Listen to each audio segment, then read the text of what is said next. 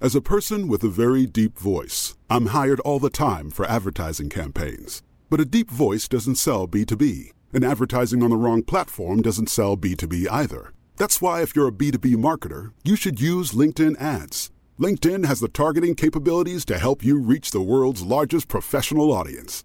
That's right, over 70 million decision makers all in one place. All the big wigs, then medium wigs, also small wigs who are on the path to becoming big wigs.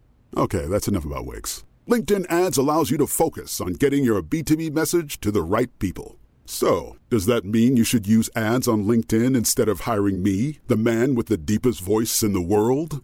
Yes. Yes, it does. Get started today and see why LinkedIn is the place to be to be. We'll even give you a $100 credit on your next campaign. Go to linkedin.com/results to claim your credit. That's linkedin.com/results. Terms and conditions apply. As a person with a very deep voice, I'm hired all the time for advertising campaigns. But a deep voice doesn't sell B2B, and advertising on the wrong platform doesn't sell B2B either. That's why if you're a B2B marketer, you should use LinkedIn ads. LinkedIn has the targeting capabilities to help you reach the world's largest professional audience. That's right, over 70 million decision makers all in one place. All the big wigs, then medium wigs, also small wigs who are on the path to becoming big wigs. Okay, that's enough about wigs. LinkedIn ads allows you to focus on getting your B2B message to the right people. So, does that mean you should use ads on LinkedIn instead of hiring me, the man with the deepest voice in the world? Yes. Yes, it does. Get started today and see why LinkedIn is the place to be to be. We'll even give you a $100 credit on your next campaign. Go to linkedin.com/results to claim your credit. That's linkedin.com/results. Terms and conditions apply.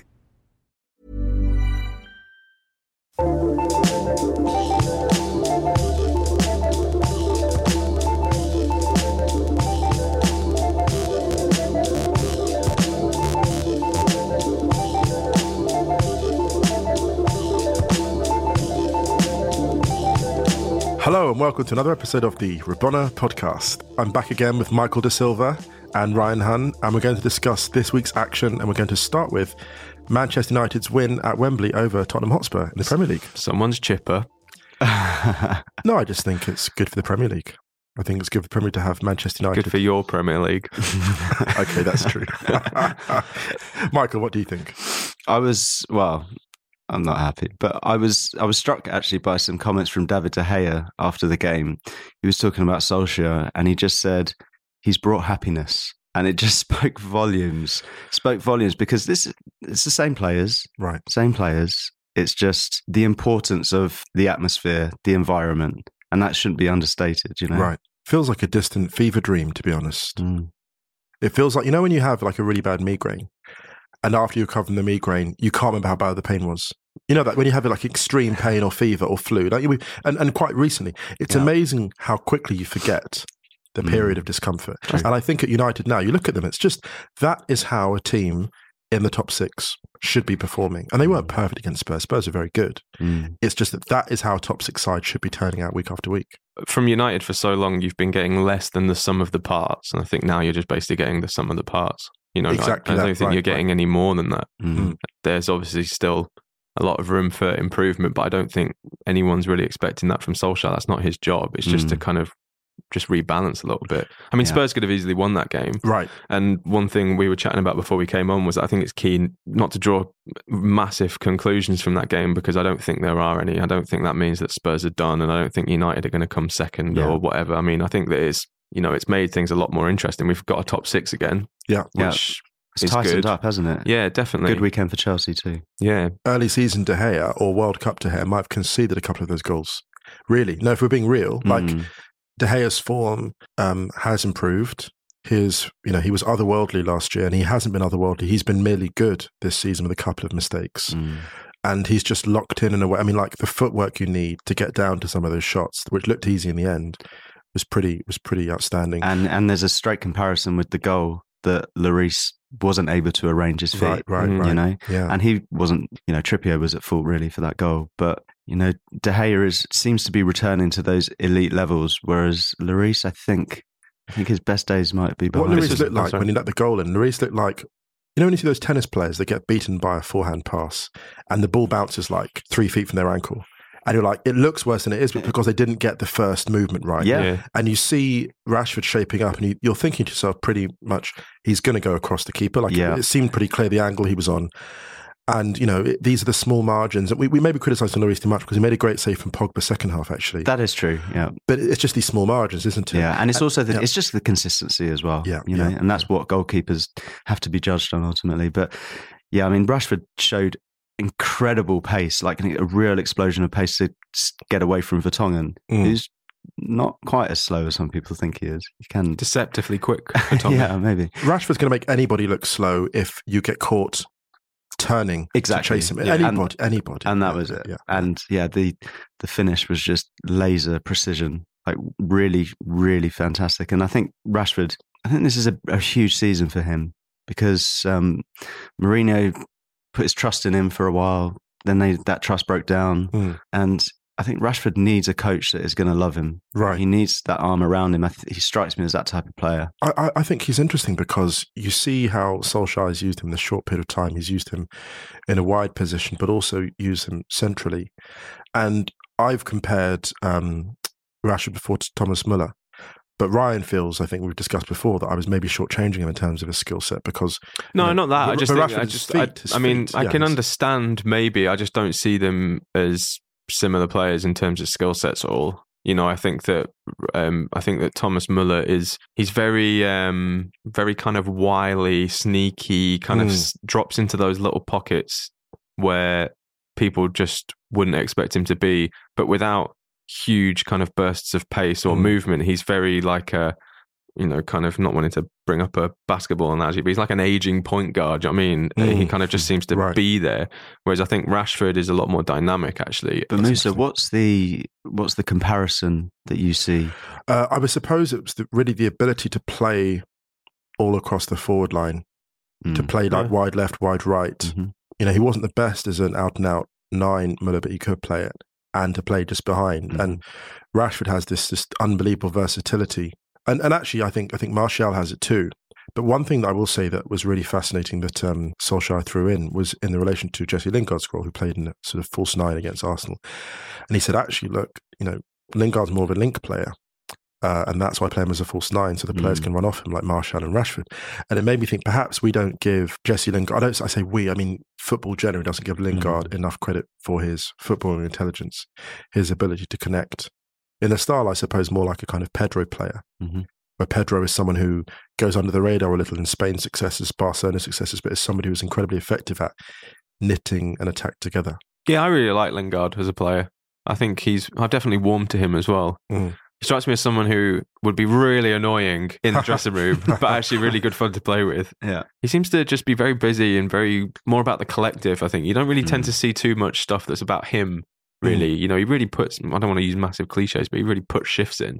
He's a bit of a sixth man, to use an NBA. Yeah, definitely. Like and I think that's like we were saying before, how, you know, Lukaku and Sanchez aren't getting games at the moment or starting games. I know Sanchez is coming back from injury, but also I think that actually Pogba, Lingard and Rashford clicks a little better, I think, and they just seem to gel a little bit more than Pogba, Sanchez and Lukaku at the moment. I know Pogba and Lukaku are tight, and I actually think those two can play together quite well, but I think it's finding the personnel around him. And also with Martial in there, I just think that as a 4 is working really quite well. They're frighteningly fast, actually, those 4. If you think, I mean, Pogba doesn't look fast, but he can shift gears. He's like a hovercraft, actually. You know, like, you don't seem to be travelling at all, and all of a sudden you're like halfway across the harbour. You're like, how did I get here? You watch him and just he gets through tackles. There was one moment, it was actually a beautiful tackle by Sissoko, who had quite a decent game till he got injured. Pogba just sort of nibbles the ball through 2 players. Yeah. And then Sissoko just cuts across him. But that passage was like the short space in which he does things, you know, that kind of creativity. We really have missed that. I don't want to make this too much about United, because I think that we also talk about Spurs and how they were brilliant in the way they just repeatedly cut through not just United, but the heart of United in a way that, you know, teams with even greater firepower than Spurs. I think that's Spurs' one problem. I think the just brutal firepower. You look at someone like PSG will be watching that game, and I think they'll be salivating at some aspects of that. Yeah. I think they'll be watching how United tire and thinking the last half hour, if this team can't keep running against us, we're going to absolutely have a tea party against them. So I think, room for growth for United, but also I think we need to talk about Spurs and say Pochettino, really what he's created there is just a ruthless.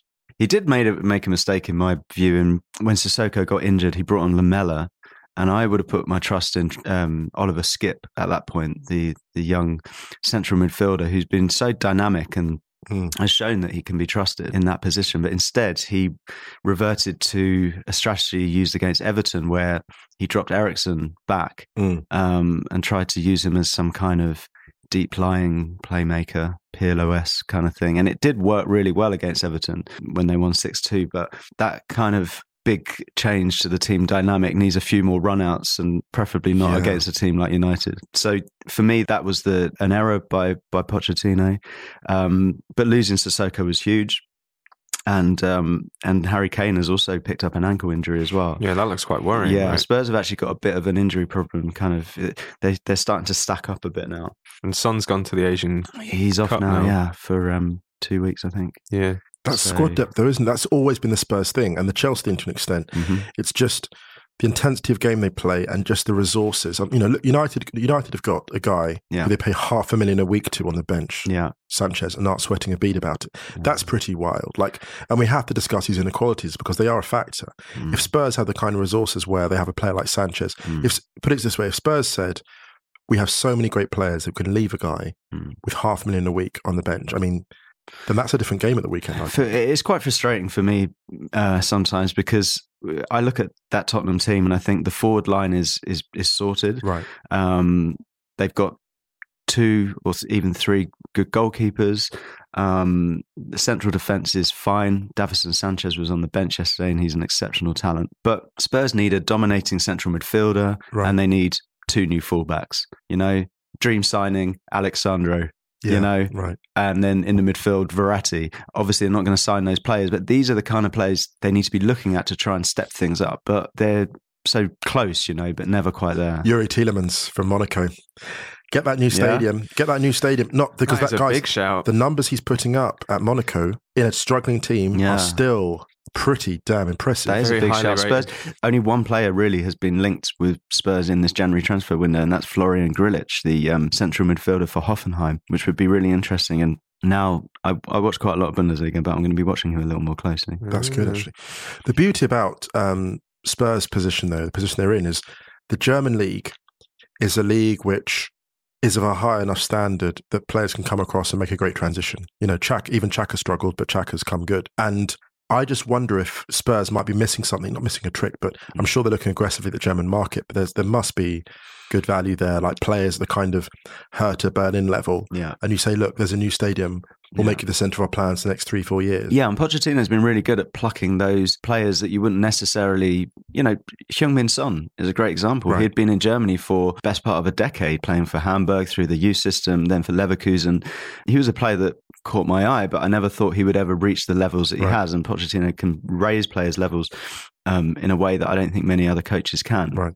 There will be a time though where he's going to get frustrated that is the limit of what he can do at Spurs. And he's a loyal guy, and I genuinely don't think he's going to leave Spurs before they move into their new stadium. I think he sees that as a crucial part of the plan and the jigsaw that he's a part of. But in the not too distant future, unless Spurs dramatically change their structure, they have to accept that they might be about to squander the biggest chance they're ever going to have to win the league. I think that's really the moment of truth, isn't it? You look at where revenues come from, and I'm sure the Spurs marketing team's done an amazing job in raising the profile. At the same time, I just look at, for example, what the Bundesliga have done in China in terms of building their profile. And I just wonder if, can they grab the revenue from somewhere else?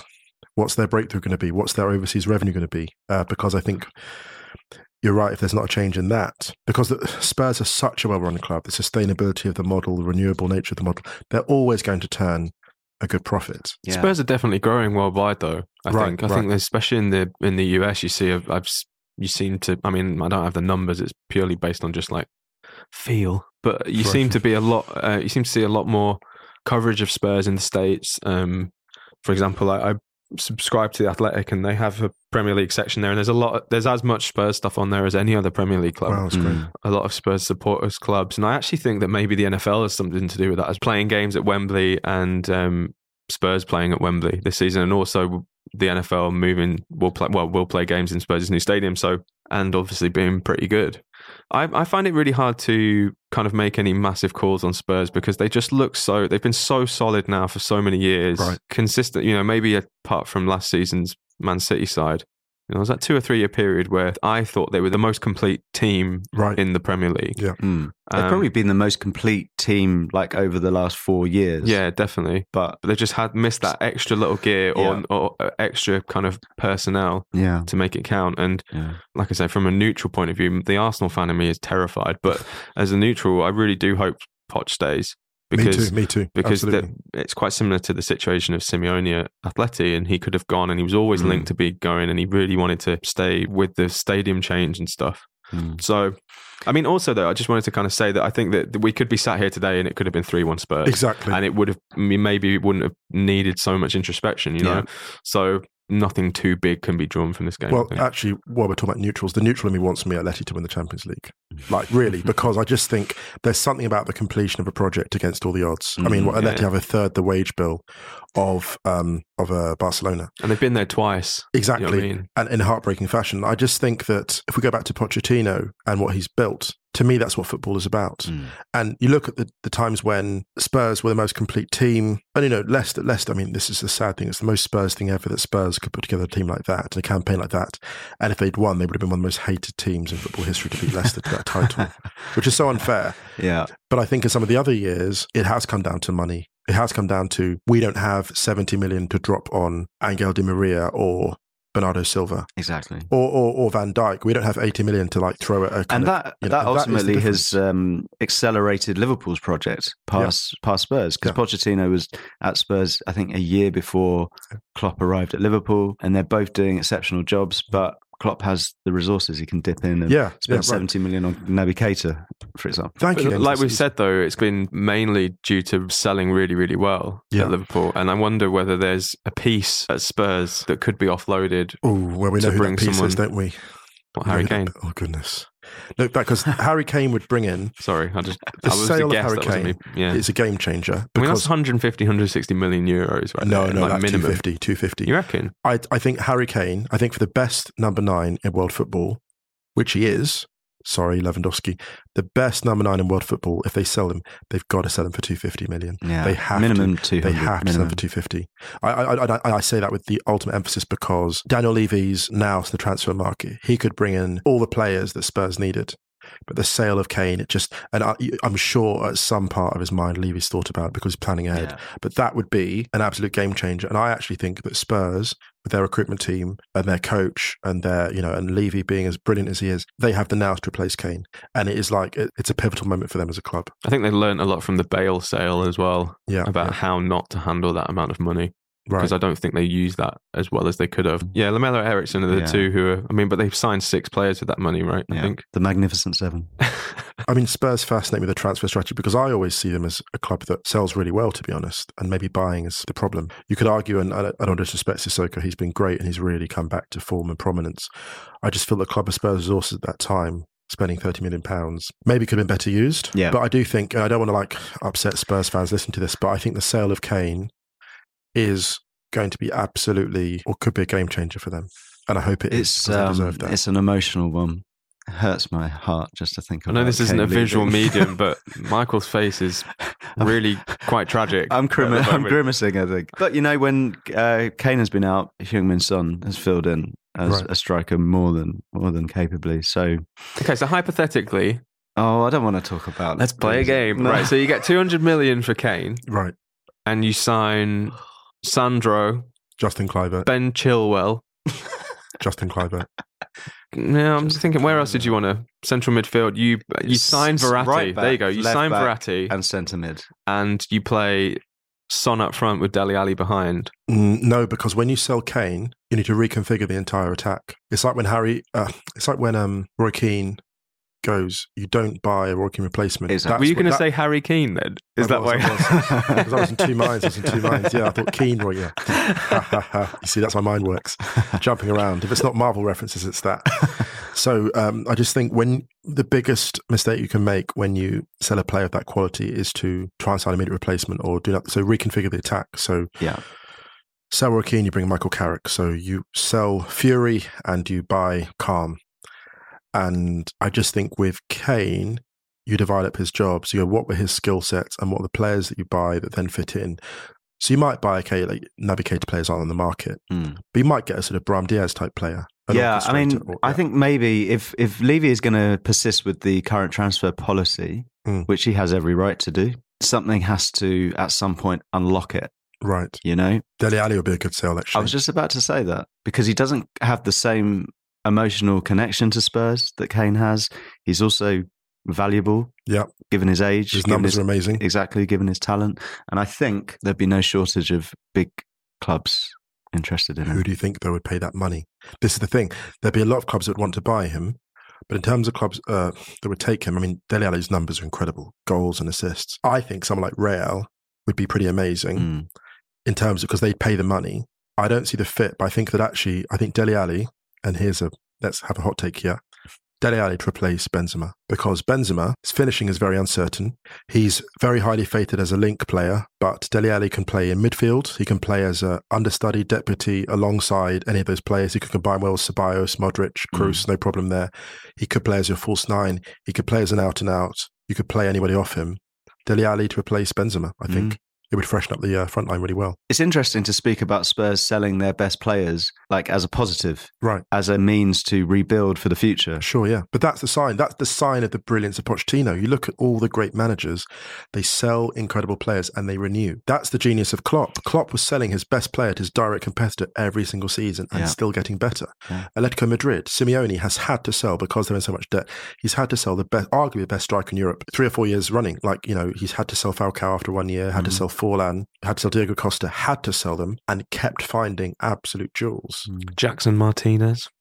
That was a funny one, because I thought that would work. I thought he'd be the game changer that would win them the Champions League. Was he there for 4 months? It was almost nothing, and now he went off to China, didn't he? Yeah.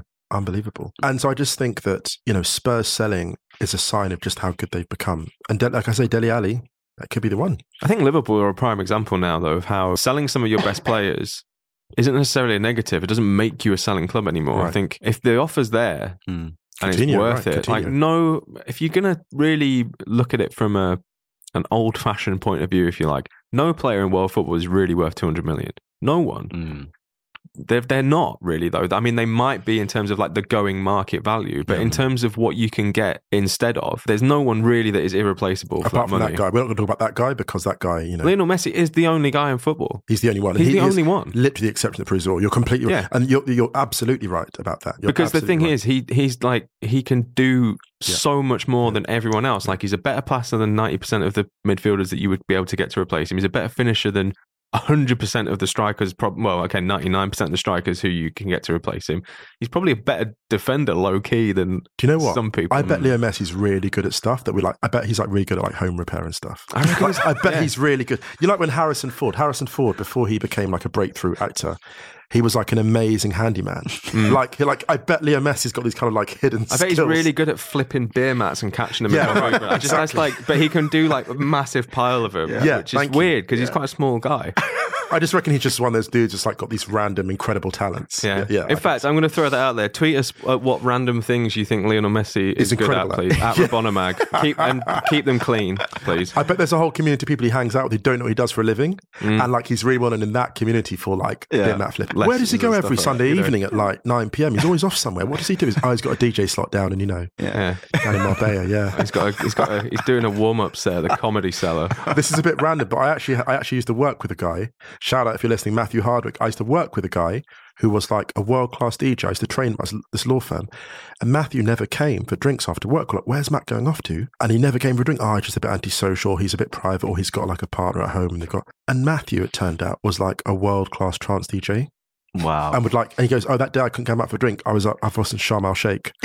I left work in Surrey and I went to the airport and I flew to Sharm el Sheikh, played it and came back. He was one of the top 5 trance DJs in the world and had Judge Jules as his mate as a trainee lawyer. Hey, wow. Judge Jules now is a lawyer. There you go. Well, he trained as one. He did it at UCL, I think. Yeah, he's now a lawyer. Anyway, there we go. Is that a good time for a break? Should we break now? That was good content, I think. I hope you put that in there. Great content, guys. See you after the break.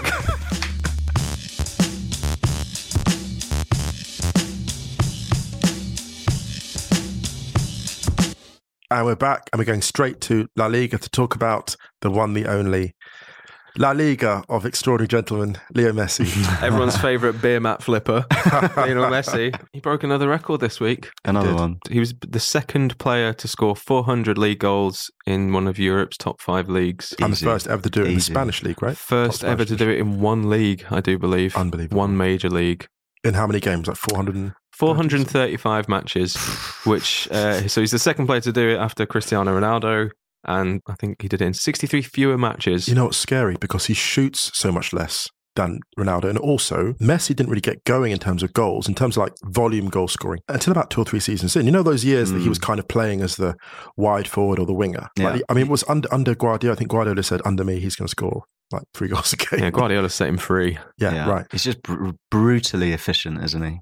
The thing was, in the game against Eibar over the weekend, which is what he got it was Barca won 3-0. Suarez got 2. He was kind of quiet, actually. And then he just popped up, broke a record. Could have had another one a few minutes later, actually, as well. I mean, quiet in the same way that, a lion eyes up a gazelle. For 20 minutes it's walking around, and then for 30 seconds it's all over you. Yeah, I mean, Lionel Messi's quiet is Nicholas Bentner's worldy. There's a great, there's a Twitter account. Is he account still called, in prison, by the way, Nicholas Bentner? I'm not sure. There's a Twitter account called Barca Numbers, if you find it, Barca Numbers. And it's got an article saying that I think the average Leo Messi is better than 98% of Europe's forwards. Ever. I think he does it. It's a really fascinating account, he or she, whoever runs the account, or if it's a group of them. And it's basically aggregated Leo Messi's finishing over the last 15 years. Wow. And it's done a compilation of the top 200. I think Ronaldo's about 100 something, but Messi is out by himself. What is that, at Barca Numbers? It's over at Barca Numbers is the Twitter account. Some reading material for you all. There we go. Just geeking out. Elsewhere, I mean, actually, maybe I'll save it and direct people to a new feature on the Rabona site. First La Liga roundup. It will be up by the time this podcast is up. Go through Real Madrid beating Betis, all kinds of other fun stuff. Some good stuff happened at Bilbao. Quick shout out. Can I get a quick shout as well? Because we're talking about La Liga. A thank you to La Liga for giving us a shout out. I did La Liga TV. Oh, yeah. A couple of weeks ago. Lee Roden, thank you for bringing me in. And it was lovely to talk to them. And they were really kind. They mentioned our podcast. They also mentioned Dabry at the intro. So awesome. Yeah, thanks, La Liga TV. Thought we'd return the favour and the shout out. Lovely show, great presenters. And lovely. But vibes, go to rabonamag.com. Read my roundup. Absolutely. Very good at this too. Plug. Any other news? Where are we going next? We're going back to the Premier League. We're going to talk about Arsenal. Let's not talk about Arsenal. Let's talk about West Ham. Let's talk about Declan Rice. Let's talk about Declan Rice. Actually, before we do, let's talk about the guy who set up the goal, Samir Nasri. Do you two want to handle this? He's had an interesting career, hasn't he? First assist in the Premier League in a few years, I do believe. Was it his first game in some time, given his ban? Well, he went to Sevilla. Yeah. And then he got banned. So I can't remember when his last game was in the Premier League. Yeah, West Ham fully deserved the win. Mm-hmm. We can keep this pretty short because there's not much to say apart from West Ham were not amazing, but did enough. It was a clinical finish by Rice, who I think is developing into one of the most exciting young English Irish talents. I think he's played 3 friendly games for Ireland and yet to be capped for England. If he does choose to go that way, he's a very intelligent player, kind of like. In fact, I was talking to a West Ham a friend of mine, and he said he's like Michael Carrick, but not quite as good passing, but much better defending. Oh, that's quite nice.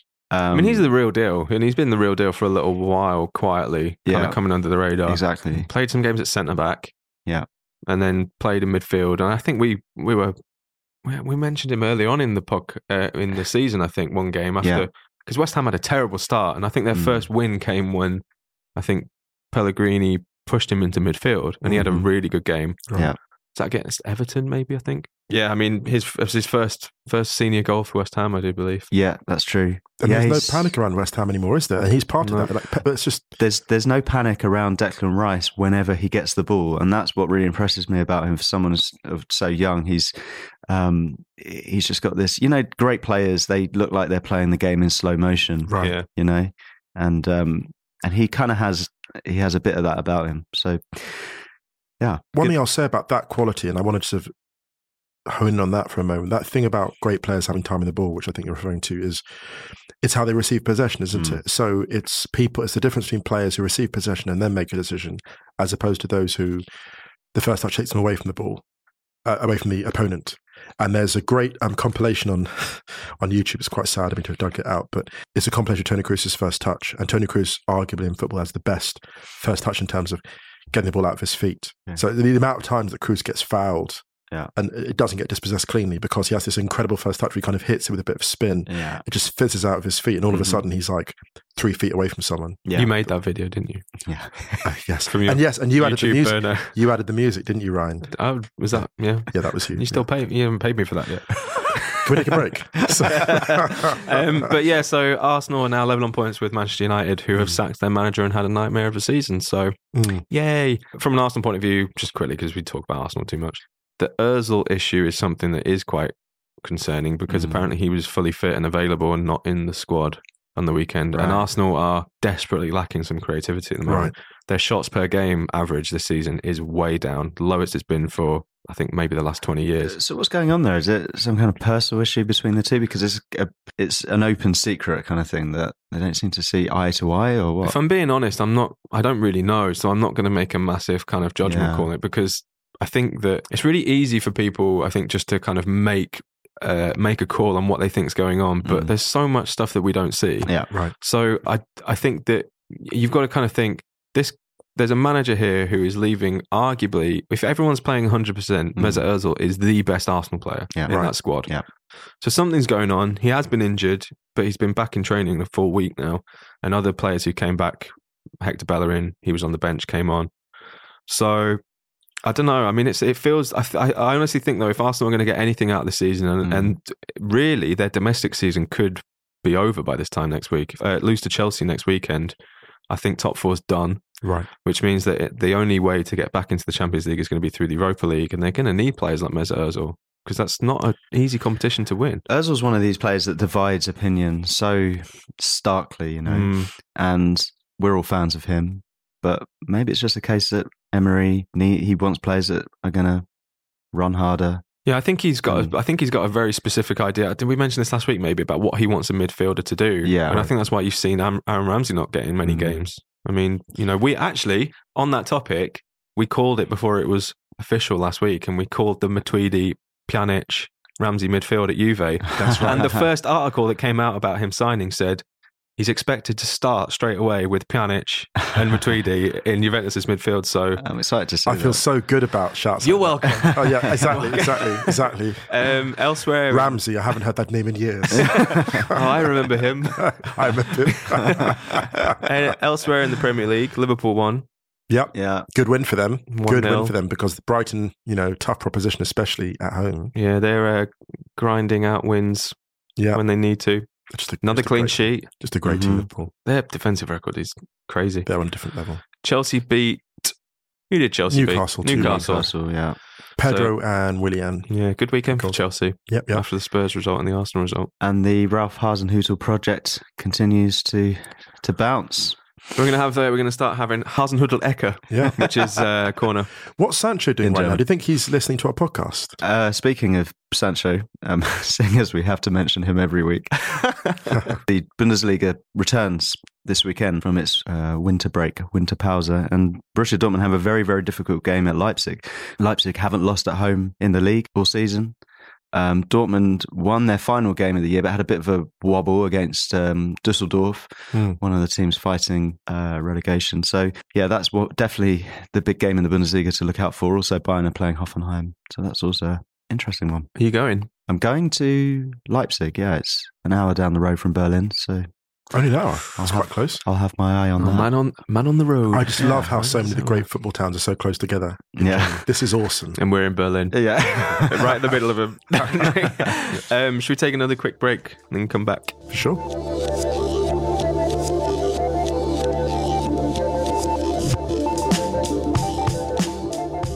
Back from the break with some breaking news. Yeah, what's happening?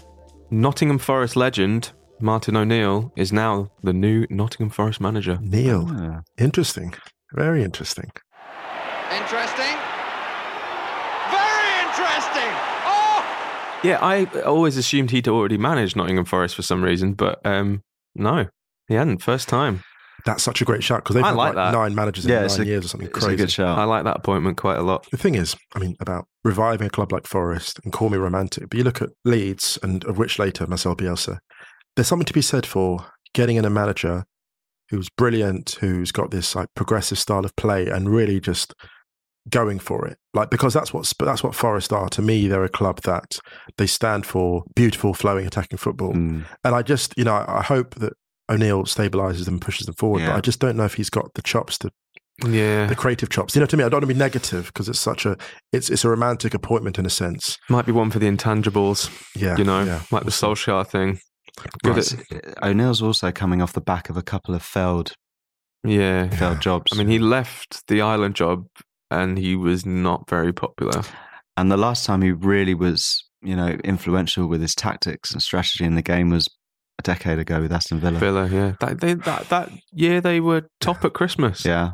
Oh. It's like, I don't want to be negative. It's just, you want to bring in a geeky outsider. There's sometimes when things have been done the same way for so long, you just need someone to come in and freshen up. Because, someone like Karanka is a good manager, but a limited manager. And, really lacks, I suppose, consistently the imagination to bring the best from teams. And, Bielsa will come on to the criticism of him, very shortly. But there is a manager who is getting, and this is the weird thing, there was a time when Vinnie Jones was at Leeds. Do you remember that? Vinnie Jones went to Leeds and was playing 40-yard passes in a way that he'd never been allowed to do before. And I just think there's something to be said for a manager coming in and saying, look, do you know what? Give it a bit of a go. We're going to lose a couple of games, but we're going to get everyone loose and bring the best out of you. Yeah. And I just hope O'Neill can do that for them. I mean, they've rattled off so many different kinds of managers over the last few years that I think maybe turn into the former hero is a good shout. Good luck but on Leeds, I need to put my work for United. That's true. Well, it's working. But away from United and towards Leeds, we have this sort of Spygate. So Bielsa's been spying on. No, he hasn't. Well, their scout has, right? Well, the scout. So his proxies, his ravens. Bielsa's ravens have been spying on the opposition. Yeah. And Frank Lampard was very upset by this. I think Leeds beat Derby recently, and he said, it's a cultural thing. We don't really like it. And Bielsa said, well, look, you could do this in Italy, it wouldn't be a problem. I mean, I'm not entirely sure that's the case. I'm not sure anyone would be that happy with Snoop. Lampard said that he has his book in his living room, but this has clouded it for him a little bit. Oh no! Is it going on the fire now when he gets home? The idea that Frank Lampard, playing his peak years at Chelsea, is disillusioned by skullduggery in football is a bit of a reach. Yes. But anyway, I want to know what other books Frank Lampard's into. He's a super smart guy. He probably reads a lot of things. Well, no, but I've never really thought about it. I'm not kind of saying that as a judgment thing. I'm just I've actually kind of never thought about Frank Lampard reading. Mind you, I never really think about it. He's written Lampard's written children's books, hasn't he? Yeah. Was it Frank Lampard? I know Theo Walcott has. Yeah. Lampard has, yeah. It's this whole thing. It's like he's Steve Bruce wrote crime thrillers. That's right, actually, yeah. Goodness me. Well, I think we got a bit off a tangent. I might chop this. Sorry. Well, I quite like this. No, leave it in. Leave the content in. The wandering nature of Hans' mind. Yeah. If you leave me on my own a little bit, I'll drift. Your own devices, But Bielsa didn't actually... Is it I saw a thing that he didn't make the call. It was very much... Or do you think that's some spin on it? It was like... It was a lone wolf. Yeah. A lone wolf. Plausible deniability. All sounds very sort of... It's unethical, but what are you really going to learn from, spying over some bushes, like seeing some... I don't know. Has it worked for him before? I think, to be fair to Lampard, it is a bit shady because if you look at... It's a hell of a compliment, though. It is a compliment. Yeah, it is a compliment. But if you think about, he could just be an obsessive. I mean, Guardiola used to do like 4 days on putting together tactics for against Cologne. By the way, Guardiola's response to the Bielsa thing was, "I need Leeds in the Premier League." He said, "I love Leeds." I love that. I love that. Yeah. It is a bit shady. I mean, I won't sort of dwell on it too long, but I think it is a bit shady. It's a bit shady, but nothing more. Before we go, wanted to mention Women's Super League. Yeah. Arsenal, bad weekend for Arsenal. Arsenal lost 2-1 to Chelsea. Missing a couple of key players, no Daniela van der Donk, and it's all very tight at the top of the Women's Super League. Man City are now top. Right. Chelsea, last season's champions, who had a terrible start. The reverse fixture of this, Arsenal won 5-0 early on in the season. They are third. Arsenal are second with a game in hand. If they win the game in hand, they go 2 points above City. So it's all very tight at the top of the Women's Super League. Arsenal have 10 games left. Man City and Chelsea have 9. So that's nice. Yeah, Man City on 31 points, Arsenal 30, Chelsea 28, and then Birmingham City 25. In the Championship, there was a bit of a concerning development in the Manchester United-Charlton game. Charlotte Kerr, Charlton player, got severely injured in the goal. I think it was only about 25 minutes in. Right. And there was a massive stop in play. And they had to, I think, the medical teams from both sides were giving her treatment, and they had to wait for 25 minutes for an ambulance, I think. It's wild. But the match ended up being abandoned. See, that's wild. I mean, the nature, the whole infrastructure there can't be effective if that's the thing that's... Yeah, so, I mean, I've not seen any updates from the injury, but, yeah, hoping for nothing too serious and a speedy recovery for Charlotte Kerr. Yeah, best of luck with that. Yeah, On that tip, actually, I'd recommend watching both of the Women's Super League and the Women's Championship. It's quite easy to see as well. They stream a lot of stuff on Facebook, free. And there's Women's Champions League is returning soon. Yeah, Wolfsburg. I'll try to get that actually. I'll try to sort of wangle tickets. My dad told me he's going to go and see PSG. I think they're playing Chelsea. Wolfsburg. They play Kingstonian ground. Oh, really? Yeah. Okay. Anything else to report? We're going to have some more stuff going up on the website this week. Make sure you check that. My La Liga roundup. Yep. I thoroughly recommend. Otherwise, it's looking all quite exciting, all to play for in all leagues. So yeah, watch this space, audience. Thank you so much in the meantime, though, for joining us. It's been an absolute pleasure having you with us.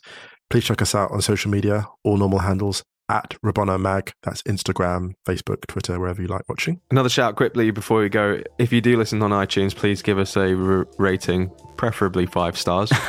If you're not up for giving us a 5-star one, maybe don't worry about it. Yep. And a lovely review. It will help us grow the podcast. Yeah. And thanks again. Thank you so much, everyone. And yeah, take care. Catch you next week.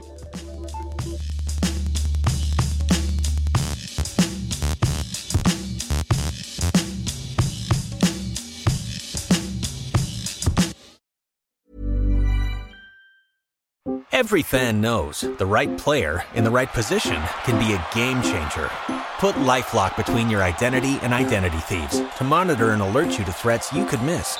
Plus, with a U.S.-based restoration specialist on your team, you won't have to face drained accounts, fraudulent loans, or other losses from identity theft alone.